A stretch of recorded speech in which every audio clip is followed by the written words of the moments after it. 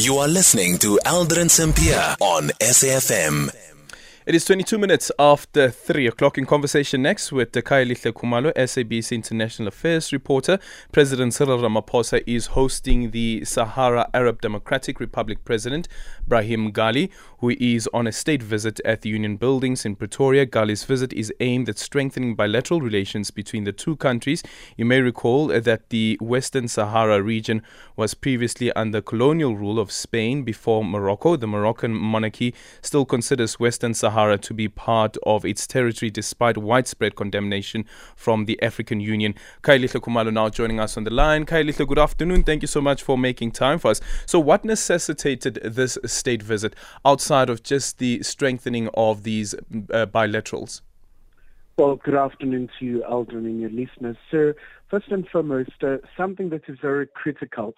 This is a very long-standing matter. So, once again, this is a matter of mobilizing, once again, countries like South Africa. We know that Pretoria has been very outspoken in calling for a self-determination for the people of Western Sahara. So President Ghali was also very grateful of the support that South Africa has given to Western Sahara through the African Renaissance Fund. You know that in terms of the humanitarian aid and just support in terms of the capacity building, because also you do have a lot of people who are internally displaced there in light of the occupation by Morocco. But also, Aldrin, it was very clear that it's about time that Morocco learns to respect the Constitutive Act of the African Union, which speaks about the respect for territorial integrity of other countries.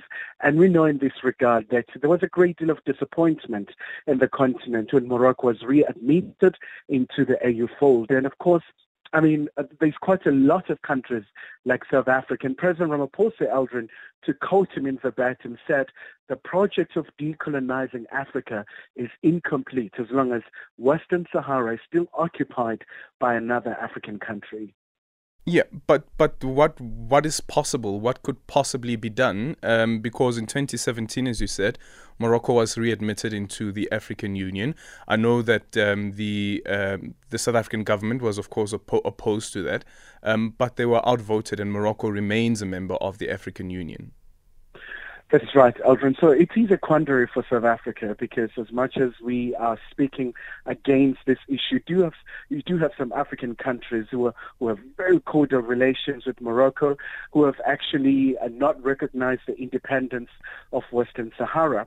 So in terms of our role, so President Ramaphosa says South Africa does have a very significant role in terms of mobilization, in terms of international support in the region as well. You do have quite a number of countries in the SADC region who do sympathize with the cause of Western Sahara, especially, Aldrin, because recently, about last month, you do have the African Court of Justice for Human Rights as well.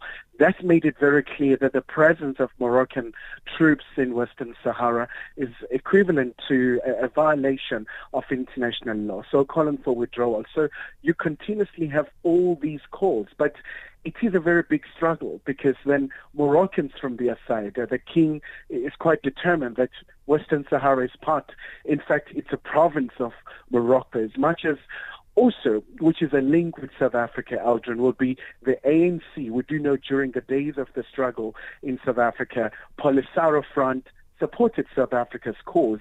So they do believe that one day they'll be able to overcome as well. Thank you so much for your time. Khayelihle Khumalo there, SABC News reporter focusing on international affairs, reminding me also of what the former president of Zimbabwe, Robert Mugabe, once said while addressing the African Union, and that is that when the AOU was founded, Ben Bella, who was then the president of Algeria, said, let's cry a little bit for South Africa. Let's cry a little bit for South Africa. And remember that at the time we were still under colonial rule. And after that, Robert Mugabe went a step further to say, as the African Union cried a little bit for South Africa, let's do the same for the people of Sahrawi, because we can't all declare that we are free if those people are not free from Moroccan rule.